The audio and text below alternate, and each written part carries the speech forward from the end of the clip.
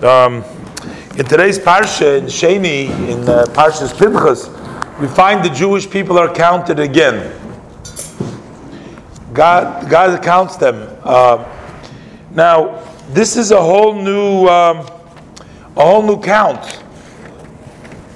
We had earlier in the Torah, we had two counts that we counted them. We counted them once after Yom Kippur. And when Moshe Rabbeinu came down from the mountain, they counted the Jewish people. And then also again, they counted them, it says on Rosh Chodesh Iyar, that following the first count, they counted them a second time over there. And over here, they're counted again. Rashi says, why were they counted? Rashi says that because there was a plague over here. We know that the Jewish men had relationship with the women over there, with the non-Jewish women. What happened was that Bilam tried to curse the Jewish people, but he couldn't curse them, so he gave advice to the Midianite, to the Moabite, what they should do to get Hashem to curse them. He says they should entice the Jewish people. And then we read this story about, in yesterday's portion, the end of Parshas Balak, about the Cosbi Bas Sur, that even though she was a daughter of one of the leaders in the Midianite hierarchy over there, and yet she was given up in order to try to entice the Jewish people to have a relationship. And actually Hashem got very angry at the Jewish people. Matter of fact, it's interesting, the Gemara relates that this Cosbi, her father was, it says, Rosh Umeis, he was the head. There was 5 families over there. He was the head of the families over there. And it says that his father told his daughter, this Cosbi, he told her that, you're going to entice the Jewish men, but I don't want you to entice just anybody. I want you to go directly to the top. He says, I want you to entice Moshe Rabbeinu. That's what her father told her. He said to entice someone. So when she came to Zimri ben Solu, who was the leader of the tribe of Shimon, Zimri had to convince her that he is an important enough person that it meets the criteria that her father set out for her. It should only be that he's okay, that he is pretty high up there, and he can sort of qualifies for the job. Anyway, what happened was that God got very angry, and then there was the plague. So because God made the plague and so many Jews died, God wanted them to count them. And Rashi gives an example that if a shepherd had wolves come into the sheep, into the herd, and they killed some of them, he wants to count how many is left over, because the plague killed some of the Bnei Yisrael, so we're counting them to see how much is left over. And then there's another interpretation. Rashi says that when they were given over to Moshe, when they went out of Mitzrayim, originally they were counted. Now, which counting does Rashi mean? When they were given over, when they went out of Mitzrayim and given over to Moshe? It's not clear. Rashi doesn't say. We find the first time it says there were 600,000 people, Kishesh Meis Elef, Ragli, there were like 600,000 people. But we don't find them counting anybody. We find the counting, we find later on, as I mentioned before, after Yom Kippur, after they made the Egel, after that they were counted. We don't find them being counted beforehand. So most likely what Rashi means over here is that when they went out of Mitzrayim, they were given to Moshe, they were counted with the number. Now, when it came time, Moshe Rabbeinu to pass away, so he's counting them again to see how much he's giving back. You count them when you take them, and he counts them when he gives them back. Unfortunately, there was nobody left from those that were counted, those 20 years and up. I mean, those under 20 were there.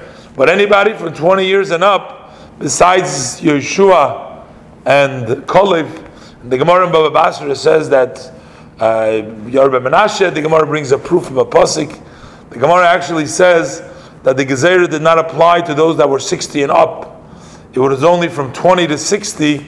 Those that were beyond 60 were not part of the Gezerah. That's what the Gemara says in Kuv Chafal Vamid Beis in Baba Basra. But Rashi doesn't bring that down. If Rashi's mashma, that's not like that. But in any event, most of them perished, were not there anymore. So from all the, at least from the 20-year up, were gone. This was a whole new people. As Rashi says, Kol Ha'ida, the rest of them all died. This was a new group that was going to Eretz. But what's a little bothersome to me, I want to just bring up this question over here. We find later on that the numbers over here were very important, because the Torah says that the people that got the land of Israel, it was La'ela Techolek Haaretz. So it was very important to know the exact number, because the people that got a portion of the land of Israel were actually these people that were left over. The land of Israel was divided to these people. It was Bechlal an interesting thing, as Rashi points out in tomorrow's portion. Rashi points out how they, from the Gemara and Baba Basra, there's a few opinions, but Rashi brings down in the Rashi over here in Chumash this opinion, how they divided the land to the people of Israel. Because basically, each person got a portion from those people that were counted over here. Apparently, I just wanted to answer. Apparently, Rashi's question over here is, Rashi explains, we could have just said the land should be distributed to these people without having to count them specifically, and whatever the number was, the Torah didn't have to go through counting them, even though the counting is important, because we needed to know, because this is how many portions. The land of Israel was divided by exactly this number of people. It was 600,000, 100, whatever the number came out over here. But that number was actually, those were the pieces that the land of Israel was distributed by this amount of people. So we needed to know them, but Rashi really wants to explain why this whole process of counting versus just saying that these are the people that got a part in the land of Israel. Also, Rashi's initial question is, because the pasuk says, Vahi achra magefa, Hashem says to count them. Now, Rashi brings down two inyanim. First of all, that because a wolf came into the herd, so you want to count what's left over, and the other one he gave him, and with a number he wants to take away with a number, that doesn't seem to be directly connected to the plague that took place. But nevertheless, it was these people that were counted, that the land of Israel was distributed. Basically, what it really means, the way Rashi learns over here, that these 600,000 plus people that were counted now, the land of Israel was divided into 600,000 pieces, equivalent to that.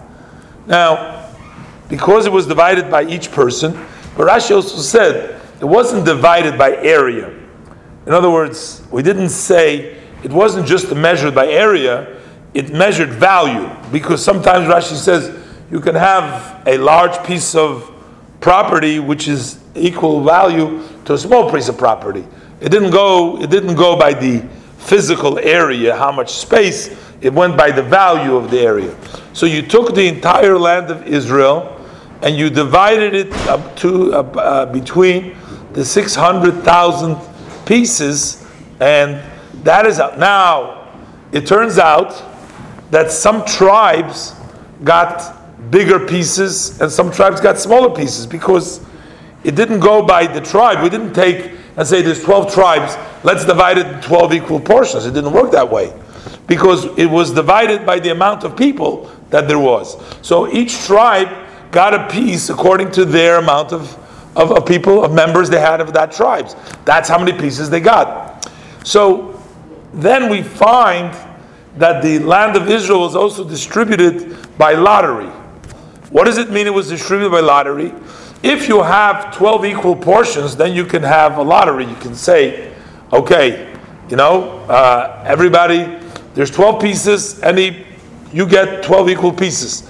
But since it wasn't equal pieces, each tribe had to have, because even though it was divided into pieces, but each tribe got their own section. In other words, you didn't give each person a piece in the land of Israel, but rather every tribe got their own section. So somehow, you had to put those pieces together, and you had to know how many pieces. It doesn't really make sense. What are they making a lottery of?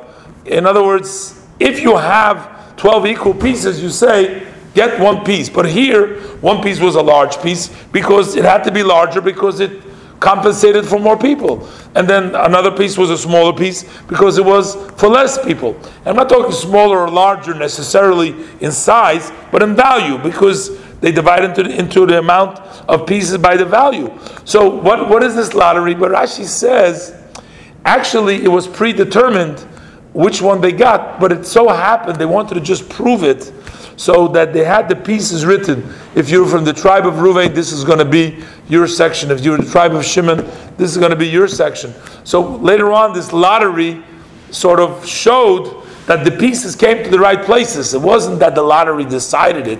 It was already predetermined, but the lottery showed that what was predetermined actually came out. So they put in their hand, and you took out two pieces of paper. One piece you took out says the name of your tribe. The other piece said the area that you get, and it matched up the way it's supposed to be. And that was by the number.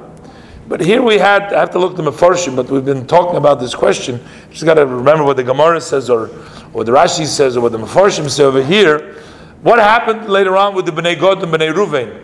When they divided this whole land, if they divided the Canaan, how did we compensate later on for this change of the distribution that took place when Bnei Gad and Bnei Reuven wanted on the other side? Did they originally also divide that? They just got other pieces? What happened? Because it seemed like in this parasha, it seems like they already gave each one what they're supposed to get. It doesn't seem like they gave it. They changed something over here. So what took place with the rest of the change? I got to look up and see what the Mefarshim speak about. There's also an interesting Rashi, but we're running out of time. But there's also an interesting Rashi that tells you how the distribution worked. That even though each person that entered the land of Israel got a piece, but still they didn't end up getting the piece by them. It went back to the grandparents, and they actually divided. We gave the grandfather the pieces of the grandchildren, how much there were, and then it was divided equally. As Rashi figures that out, it's hard for me to explain it in 1 minute right now, but it was interesting. It was done in a different way than usual. We'll explain it another time.